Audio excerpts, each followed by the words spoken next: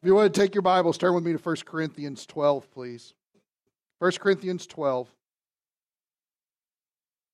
We've been going through a series called The Gifts in the Body. As believers in Jesus Christ, when you come to faith in Christ, when you recognize that your sin has reserved your place in the lake of fire for eternity, you need a rescue plan. Jesus Christ has divinely come in our likeness, has lived a perfect life, and has died a perfect death in our place, so that we have free access to the God of the universe based on His work and not ours. So when we believe in Him because He is righteous, that righteousness is now imputed or transferred to our stead. And when God sees us, He sees us as righteous. Now here's the amazing thing. God doesn't just declare us as righteous, He treats us as righteous. Now, I don't know about you, if I took some time to contemplate myself, I would find things that are very unrighteous. So the fact that God treats me as righteous, even though I'm fully aware of my unrighteousness, is an amazing word we call grace. And that's why we worship Him and praise Him and are in awe of what He has done, is because it's the complete opposite of everything that I've deserved or ever earned in my life. Instead, I'm getting what Christ has earned for me. And that's a beautiful gift. One of the amazing things about being a Christian is that the moment you believe, you are placed into what is called the body of Christ. If you're a believer in Jesus, you are part of Jesus' body. He serves as our head, being that He thinks for us, He decides for us, He plans for us, He leads us in the way that we ought to go. And thank the Lord, He speaks for us, hopefully, right? Until I get my mouth in the way, I would hope that He's speaking for me. I'm the only person who's going to mess all that up. So thankfully, He's also speaking as the head of the body. Where the head directs, the body should go. Has anybody ever seen a head go one way and a body go the other? No. You have? What? Motorcycle accident. That is not a circumstance that we would like the body of Christ to be involved in. An interesting part about being in the body and having that divine direction is that we've all been given gifts to exercise. We've all been blessed in some way with some special ability that the Holy Spirit has imparted to us, because God desires for us to do spiritual things. Not just live a better fleshly life, not just get our act together, not just try to turn over a new leaf and take on a new character and get our house in order. None of that is possible apart from God's involvement. And none of that can be prompted apart from divine intervention. It's got to be God doing the work. I can't stress this enough. Because in giving spiritual gifts to the church, there's a part of me that feels that God took a risk. And the reason is because when we know what our spiritual gift is, we've immediately become dangerous. Because the question is, how can I use it for self? How can I serve self? When we find everything pointing to the betterment of the people around us. Now, when we're called into this relationship with Christ, we've been called out of something. We've been called out of a sin pattern. We've been called out of sin solutions in order to deal with problems. But also, we've been called out of a surrounding culture that has for years indoctrinated us with certain ways of thinking. Let me give you a good example of this on a minor scale. How many of you have voicemail on your phone? Yes? But maybe you're not able to answer that voicemail, and so the person has to leave a message. Anybody? Right? If you don't get a chance to play the message, you can sometimes look at the transcript. Does anybody have that feature? You see the transcript of the voicemail. If somebody calls you with an accent, what does your transcript look like? Fun. That's a great word to say. I love my mother. You think I've got a thick Kentucky accent? She doesn't say boys, she says bowies. Okay? Yes. So when she calls and leaves a message and I can't get to the audio of it yet and I'm reading the transcript, I'm thinking, why is she calling me all these terrible names? What have I done? But there's something about the culture that she grew up in that has tailored a lot of things about her, especially the way that she has pronunciation. It's not any different from us. You guys say some weird words up here. You do. Soda, right? We call everything Coke. I don't understand that. A bubbler? A bubbler. I was like, what are you talking about? Oh, a water fountain. That's what you're talking about. Right? And you guys hate margarine, which I'm okay with. Right? Laverne, are you okay with that? You like margarine? You like margarine? That's what I said. I'll wake you up when I'm done. It's the accent. Yes, thank you. Okay, great. The sad thing is that culture often dictates how we approach some things.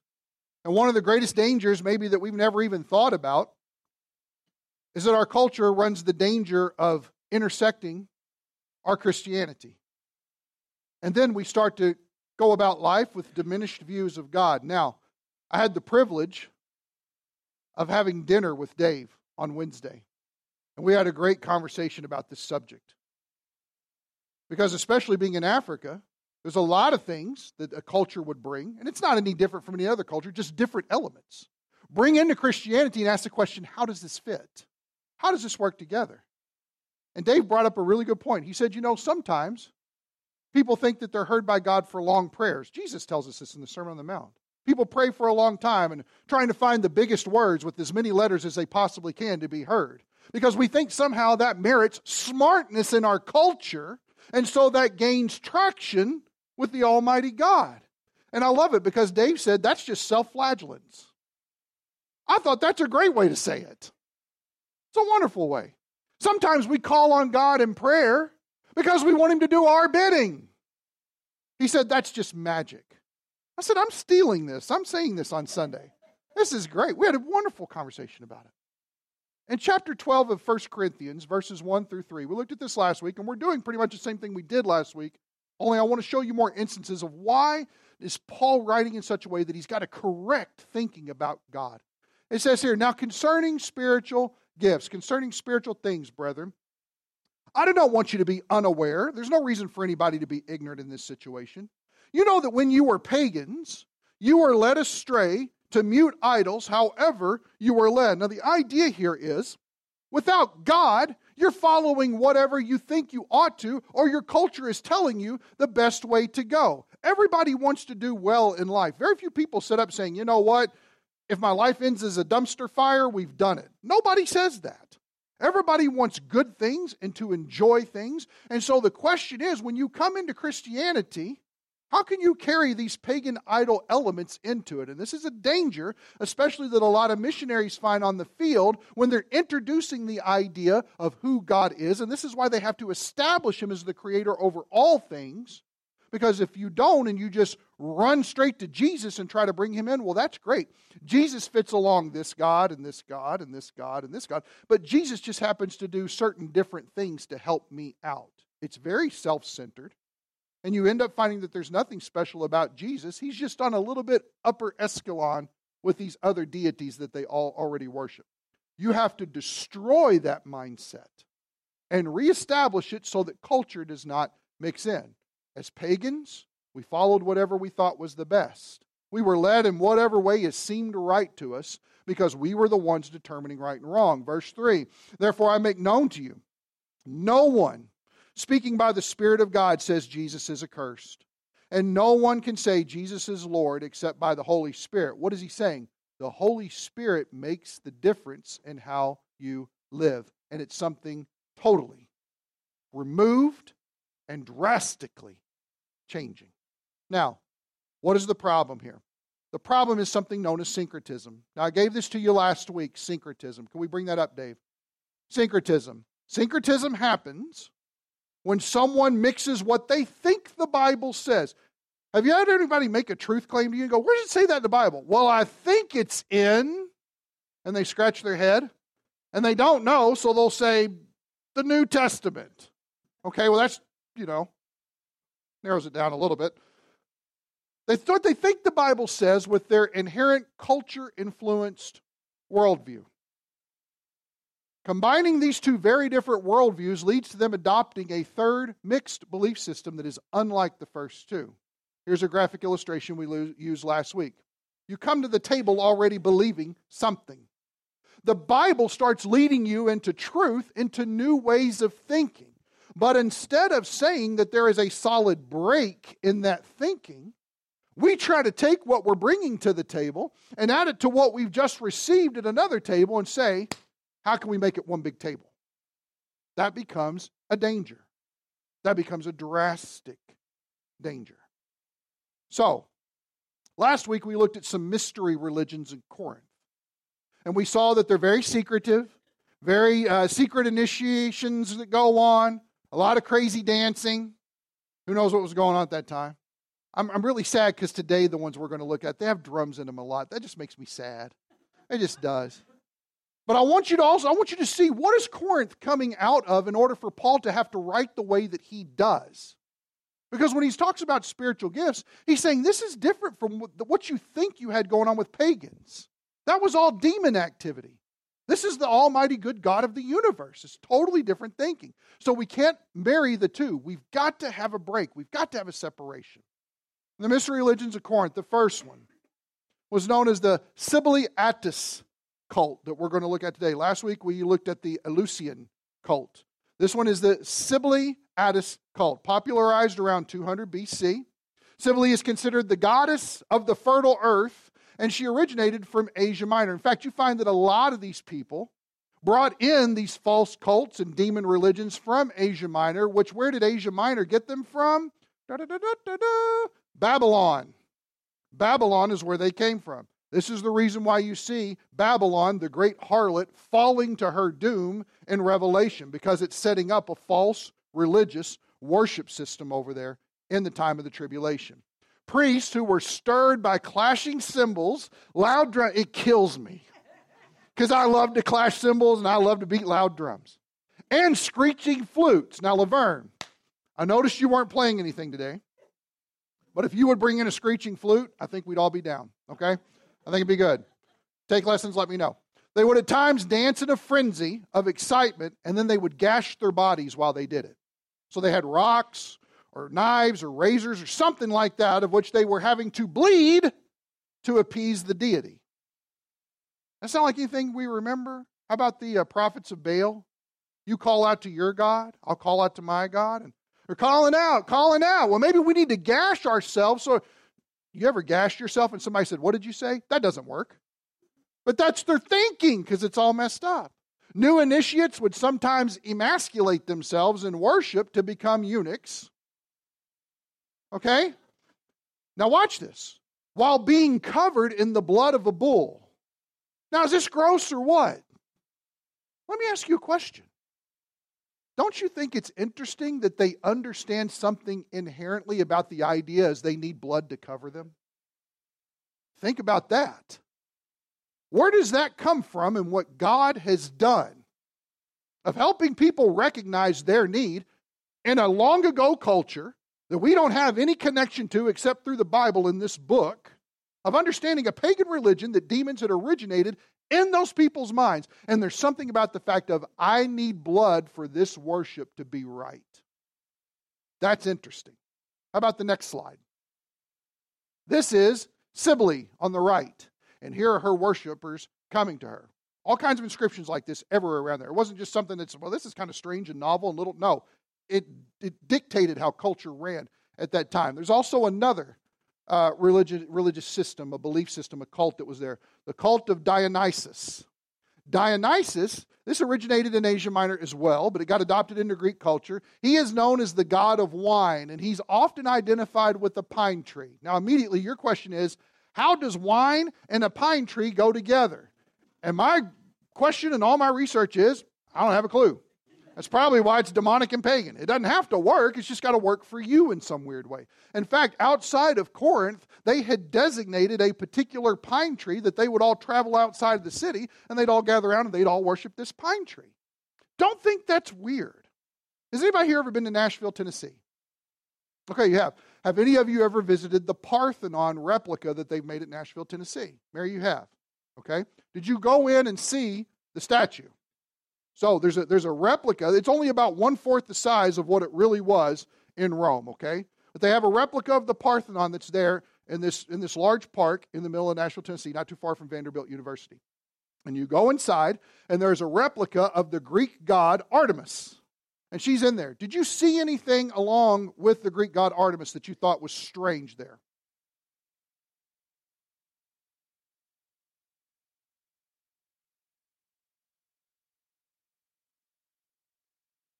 Yes.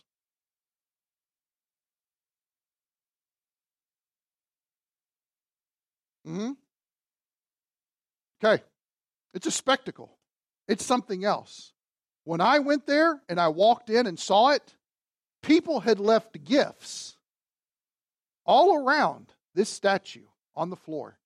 It was covered. It was surrounding it. People are still coming today and worshiping these things. It's not even the real Parthenon. It's not even the real statue. It's not even a real thing. And yet people are invested. It's costing them something to worship. Notice there's something in us that needs to worship. It needs an outlet. And that's the best they could think of. I mean, that we laugh at that, but that's sad. It's sad. Anyway, he's the god of wine. They're worshiping pine trees. Again, it doesn't have to make sense. It just got to work. He is called Lord of the loud cry, the mad exciter of women. That's what Dionysus is known as. Now, why is that? Because if you were part of the cult of Dionysus, as a woman, you were not deemed an inferior. You were extolled as special and awesome, and all the women are like, yeah, right? Because they are actually getting to be somebody outside of the societal trappings of their culture. It's elevating what is normally oppressed. There's a lot of freedom to be found there. And so that's why people are participating. Their initiation ceremonies involved ecstatic activities with sexual promiscuity, the drinking of wine, and the eating of raw flesh from animals. That's the way you like your burger, so be it. Move on. Peter Hoyle, this is an interesting quote. Following the torches as they dipped and swayed in the darkness, they climbed mountain paths with head thrown back and eyes glazed, dancing to the beat of the drum, of course, which stirred their blood in the state of ecstasis, or we would say ecstasy, right? Or, and I can't even pronounce that, I'm not going to pretend to, but we get the idea. They abandoned themselves. What's the idea here? Escaping from you, not rational thinking, letting it all go. It's like a Calgon commercial, okay? Notice, they abandoned themselves, dancing wildly, and calling, Evoy! This is where the ladies get to cry out. They get to be the vocal mouthpiece of this time. And at the moment of intense rapture, they became identified with the God himself. They became filled with his spirit and acquired divine powers. Does everybody see how Satan seeks to mimic the God of the Bible? God gives you the Holy Spirit at the moment you believe in Christ. But he's never called us to be ecstatic and unorderly in our worship. He's never called us to make sure your eyes are glazed over and your head's thrown back. Never. He's a God of order. Very interesting. This is what Corinth is dealing with. How do we take these worship practices? I mean, we're going to worship? What are they thinking? This. We're going to worship the Lord. Great. So we worship him like this. No. Calm down. Right? Let's rethink this. So what are some things that Paul evidences in his letter that's going to prepare us to understand how spiritual gifts are supposed to unfold when we do that next week? Turn with me, if you would, back to chapter 5. 1 Corinthians 5. Look at verses 6, 7, and 8. Now, this is a situation where Paul is having to make a judgment call on immorality in the church. And I don't want to get into all of that sidetracked here, but I want to see an interesting principle that he gives the Corinthians as they're learning what it is to be the body of Christ, coming out of mind-thinking philosophies like what we just saw. He says here, let's see here, 6. Your boasting is not good. Do you not know that a little leaven leavens the whole lump of dough? Clean out the old leaven, so that you may be a new lump, just as you are, in fact, unleavened. Now stop. Here's what he's saying. Bread bakers, raise your hand. Okay? How much leaven do you need? Just a little bit. Where does it get to? Where does it get to when you're mixing it up? Is this spread pretty easily? Yeah. In fact, it gets all nice and warm and puffy, right? Good stuff. We like leaven. In this situation, notice what Paul is saying. Don't let this old stuff creep into something that's supposed to be totally brand new. Christianity is a brand new way of thinking, a brand new way of living, a brand new life that has been given to you freely. Clean out all this old stuff and throw it to the side so that you will be a new lump. And notice what he says there. Just as you are, in fact, unleavened. Now, why is that important for us to understand? Because when we start bringing in old ways of thinking and asking, how can I incorporate this into the Christ life that I'm seeking to live, we actually find out that we're living in a way that we not truly are.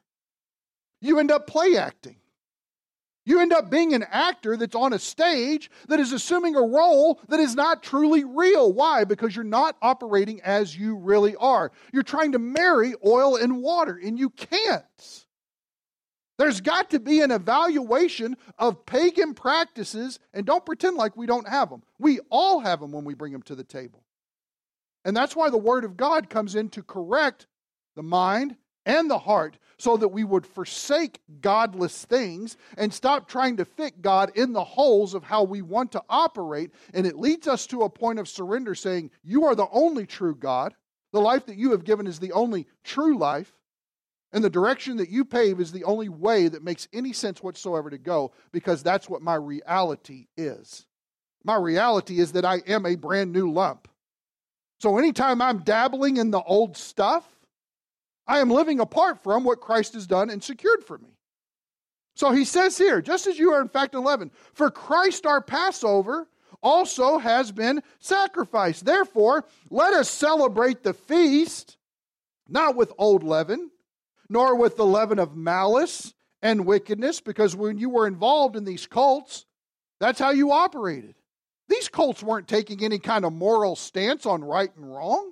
They weren't determining anything that was good or bad. They were probably saying first century equivalents to, well, that might be good for you, but it's not good for me.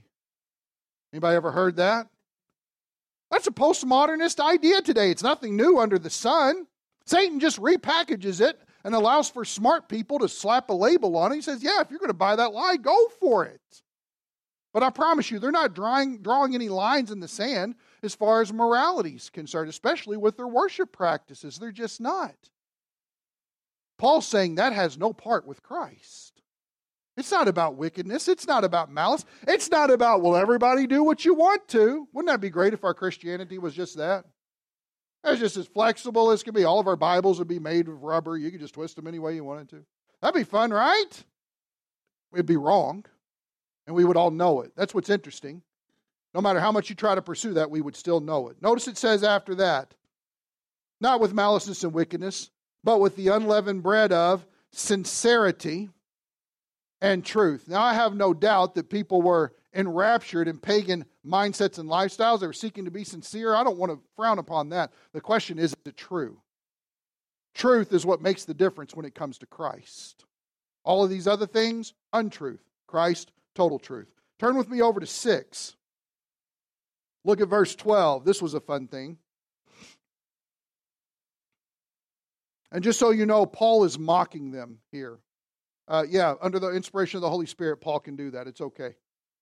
Notice it says, verse 12, all things are lawful for me, but not all things are profitable. All things are lawful for me, but I will not be mastered by anything. And here's where he mocks them. Food is for the stomach, and stomach is for the food. Anybody know somebody like that? Get in my belly kind of guy. Anybody know that? What is he saying here? The law may say it's okay for you to participate in practices like this. That don't make it right. I think one of the greatest blights we have on our society is we have not made it illegal to cheat on your spouse. Ooh, nobody's got anything to say about that one, do they? Can you imagine if adultery was illegal? It was up until a time. Everybody know that? There came a time on the record books where somebody had to make a decision and going, you know what? Times have changed. Adultery is just not that bad. You know what? Let's get rid of this. Have we benefited from that? If we have, it's not in the right way, have we? Think about it. Think about it. And why did they get rid of it? Because everybody wanted to do it. Because majority ruled. Because culture dictated truth. You know what? This is just kind of getting in the way of people being who they truly want to be and truly being, here's how they sell it, happy. And so if that law is getting in the way of my happiness, we probably should get rid of the law. What did God say? You shall not commit adultery. Everybody see how we do that? And then sometimes when we try to marry that mindset with the church and we expect for the church to be okay because we're running around on our spouse on something like that, everybody's supposed to just be fine with it. That's the exact same thing that Paul is technically rebuking in 1 Corinthians 5. You guys are proud of this? You should be ashamed of yourselves. What is wrong with y'all? That's probably in the Greek. It doesn't make any sense. Notice what he says here. Food is for the stomach and stomach for the food. A self-indulgent idea. But here's how he counteracts that. But God will do away with both of them. That'll sober you up real quick. If you live for food and you're exalting your body and it's all about you and how much you can get, and we find that he expounds on that later because when they were showing up for the Lord's Supper, people were showing up early, eating everything they could, getting drunk on all the wine, and when the people showed up who didn't have anything and they were looking for that to be for their meal for the day, they were like, sorry. That set well with you? Would that set well with you if it was happening here? No. And you know Paul was bald. You know he was. What is wrong with you people, right? You know he's doing that as he's writing to them. It should just be common morals and ethics, and notice that it's not for them. God will do away with both of them. In other words, the reverence really matters of your perspective of God, not about how well you're serving or filling yourself. He says here, yet the body is not for immorality, and that word there means sexual immorality. But it's for the Lord, and the Lord is for the body, not the flesh. The Lord is not for the flesh. The Lord is for our bodies. Why? He's the designer of our bodies. He's actually for us and not against us. Steward your body according to reverence for the creator of your body. Totally different mindset. Totally different mindset. You look at some of these pagan religions they're coming out of. This god fought with this god, and there was some kind of crazy war that went on, and there's some primordial ooze, and next thing you know, people are coming up out of it. That's how they thought. One god conquers another god in order to bring about the sun, or the moon, or me, or you. It's not one almighty creator over all things, creating specially, intentionally, personally, in likeness and image of himself. Completely different mindset. So it makes sense how you steward your body, with the Lord in front. Verse 14. Now God has not only raised the Lord, but will also raise us up through his power. There's your rapture verse right there. He will raise us up through his power. Do you not know that your bodies are members of Christ? Shall I then take away the members of Christ and make them members of a prostitute? Should we do that? No. In fact, he gives you the double negative in the Greek. May it never be. No, no, no, no, no, no. Never. It makes no sense to do that. Why? Because you're compromising the truth of who you really are to try to incorporate how the world has taught you to live. And you're saying, it's okay, Jesus. It's not okay. It's actually blasphemous. It's actually degrading. It's actually lesser than what Christ died to secure. How about this one? Move on to chapter 8. Look at chapter 8.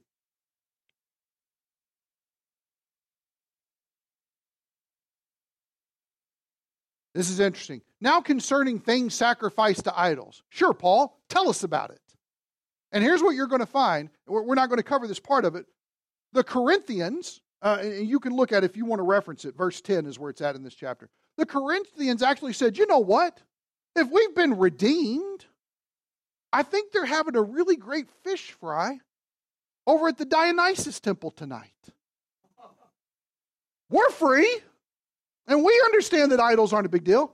Let's go over there and eat. Yeah, that sounds good. I heard they got good appetizers. We all go. And Paul's like, whoa, wait a second. You may be free in Christ, but nobody was ever made free in Christ to be stupid. This is a bad idea. Because now you're not just sitting down to eat a meal. There are all kinds of pagan connotations strapped into that. And you're receiving that in yourself, and everybody's looking at you and going, well, there ain't nothing different about those people. They're participating in the same thing I am. And how does that influence people who came out of that mindset? Here's what he says. Now, concerning things sacrifice idols, we know that we all have knowledge. And knowledge makes arrogant, or some of your translations are going to say knowledge puffs up. But here's the difference. But love edifies. Love builds up. All of us have got knowledge about something, but I promise you this. My knowledge has often led to a mental and spiritual spanking when it's never been tempered with love. It's always gotten both feet firmly planted in my mouth. The idea of introducing love as an ultimate goal in your life now is not anything that they were exercising in the Sibylle Addis cult. The Eleusinians were not like, let's go for love. No, they were like, let's do it for lust. And so the idea of love, this selfless consideration for others around me without expecting anything in return, that's a radical mindset. Our world today can't even get that right, even though they're trying, right? Because all you need is, you sure? I don't think John Lennon believed that in the end. He knows better now. Moving on.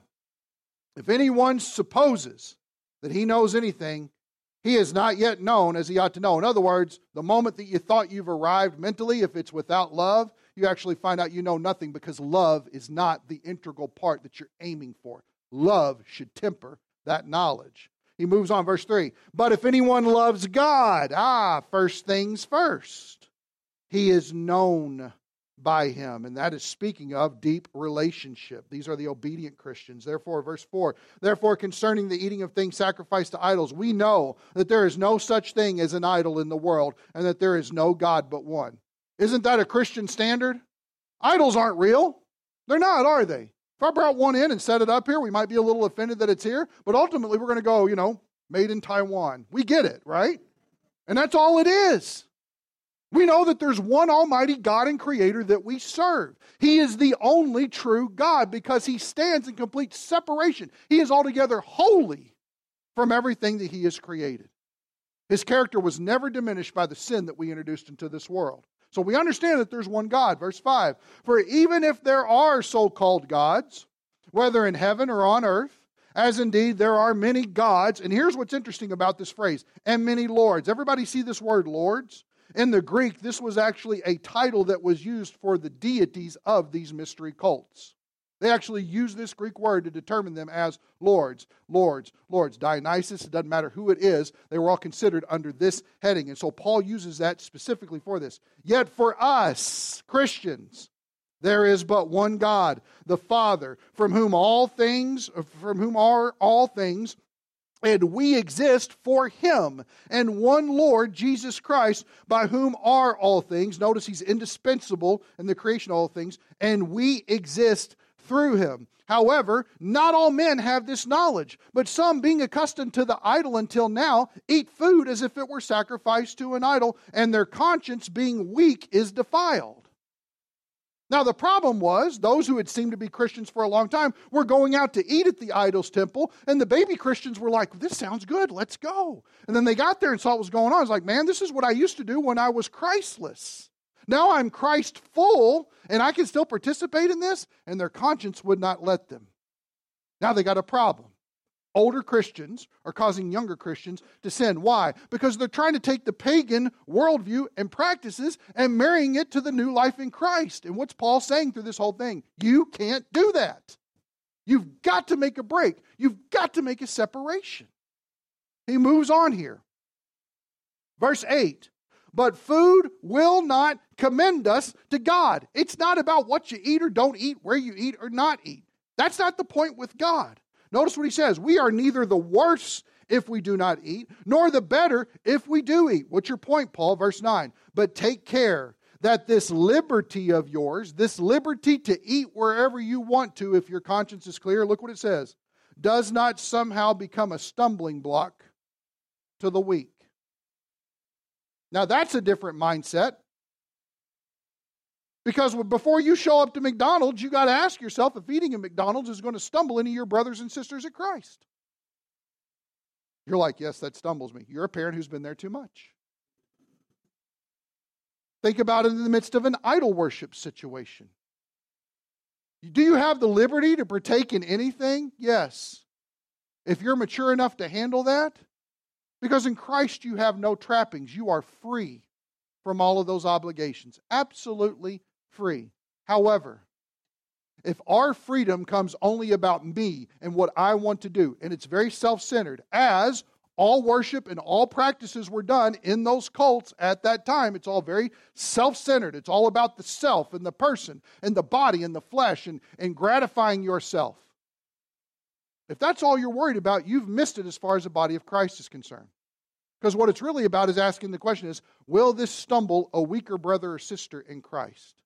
Now I have to be mindful. Why is that? Because I'm operating in love, not just in knowledge. Does everybody see that?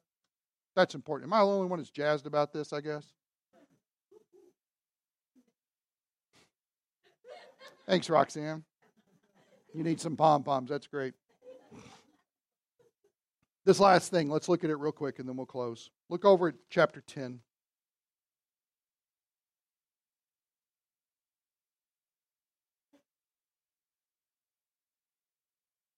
Now he goes on, 8, 9, 10, 11. All of this deals with them trying to marry the pagan worldview to Christianity.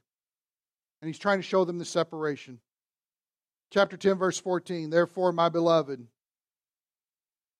get as close to idolatry as you can, but don't step over the line. Is that what it says? It says flee. Now, it doesn't take a Rhodes scholar to know what the word flee means.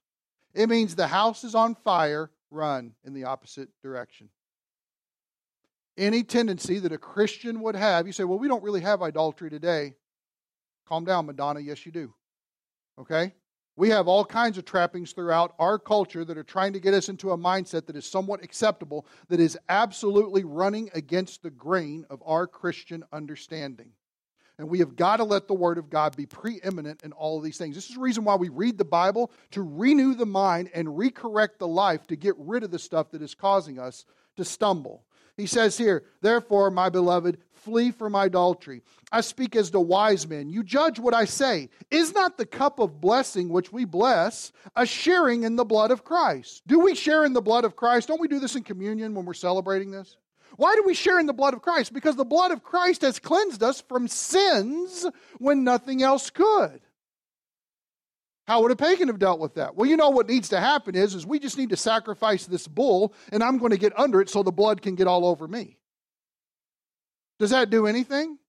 No, because even at that point, the pagan understands they've got to take a shower. I never needed to shower from the blood of Jesus. The blood of bulls and goats cannot atone for sin, yet they understand there's something integral about it needing to be in that. Here's what Paul's saying. When you come together and you commemorate the Lord's table, this cup of blessing, the cup of the blood, we're participants in that because we're all benefiters. We've benefited from everything that's been secured in Christ. Notice how he moves on from that. He says, is not the bread which we break a sharing in the body of Christ? That Greek word, koinonia, a fellowship in his body. Why do we fellowship in his body? Because his body was the sacrifice for sins. What is the cross? Do we remember? What is the cross really? It's an altar. It is an altar of which the perfect sacrifice was placed for the sins of the entire world. And he's saying, don't you realize the blood of Christ, the body of Christ, they have indispensable value, and you want to dilute them in cheap wine with how you live and the practices you're bringing in. You can't do that.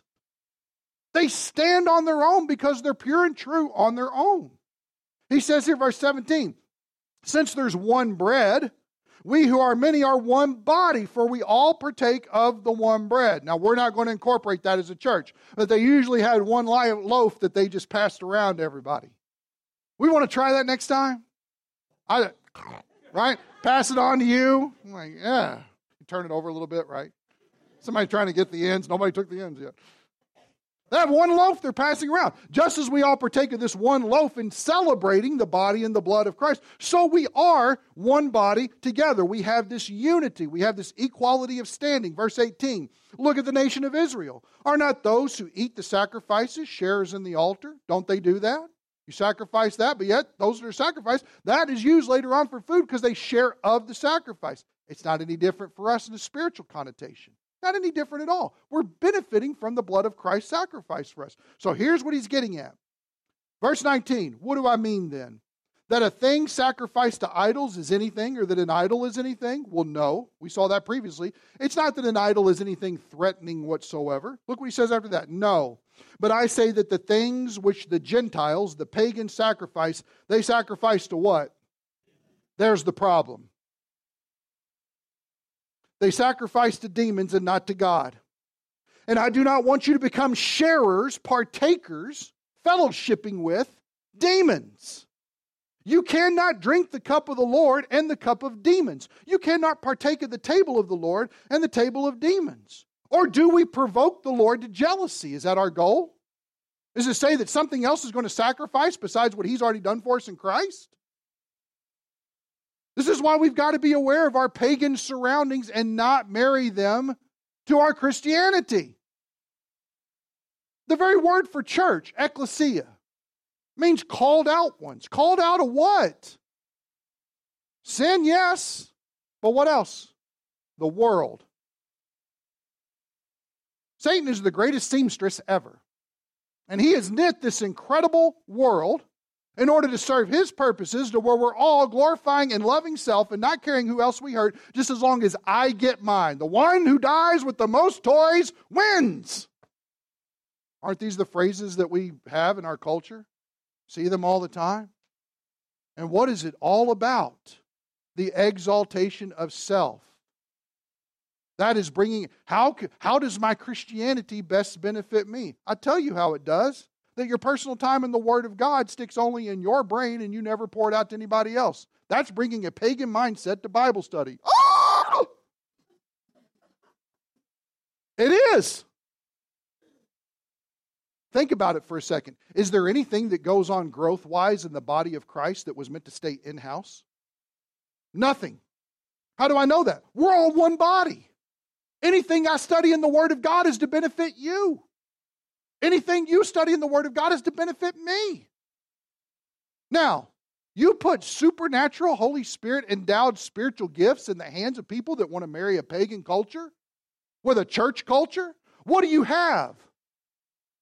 Hey, that tongue speaking sounds real good, but wait till you hear this one. Right? Think about it for a second. What are they trying to do? Isn't it a one-up culture? You know those one-up guys. Yeah, well, I free-falled out of a helicopter. Shut up. Right? One-up people. Imagine that in the church.